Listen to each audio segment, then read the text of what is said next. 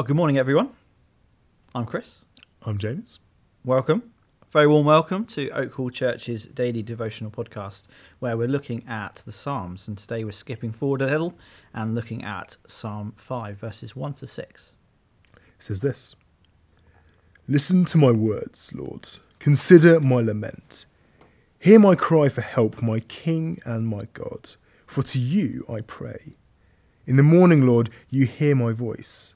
In the morning I lay my requests before you and wait expectantly. For you are not a God who is pleased with wickedness. With you evil people are not welcome. The arrogant cannot stand in your presence. You hate all who do wrong. You destroy those who tell lies. The bloodthirsty and deceitful, you, Lord, detest.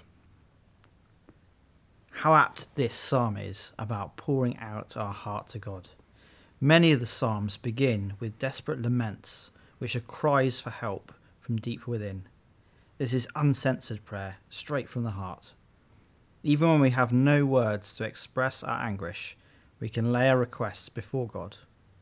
He expects us to come to him for refuge from our grief, from our fear, and from pain, and not to dull these emotions with amusements and distractions that promise but never deliver blessing. We're to have confidence that he is the God who told Moses in Exodus 6:7 that he would faithfully commit himself to love us in grace despite our sins and flaws. Shall we pray? All-knowing God, you see what is in my heart. All-powerful God, we might not have the power to accomplish what needs to be done, so we instead spread out our requests before you. Lord, you are all-wise, and I know that you hear and will act, but we also know that we must wait on your wise timing, and so we will.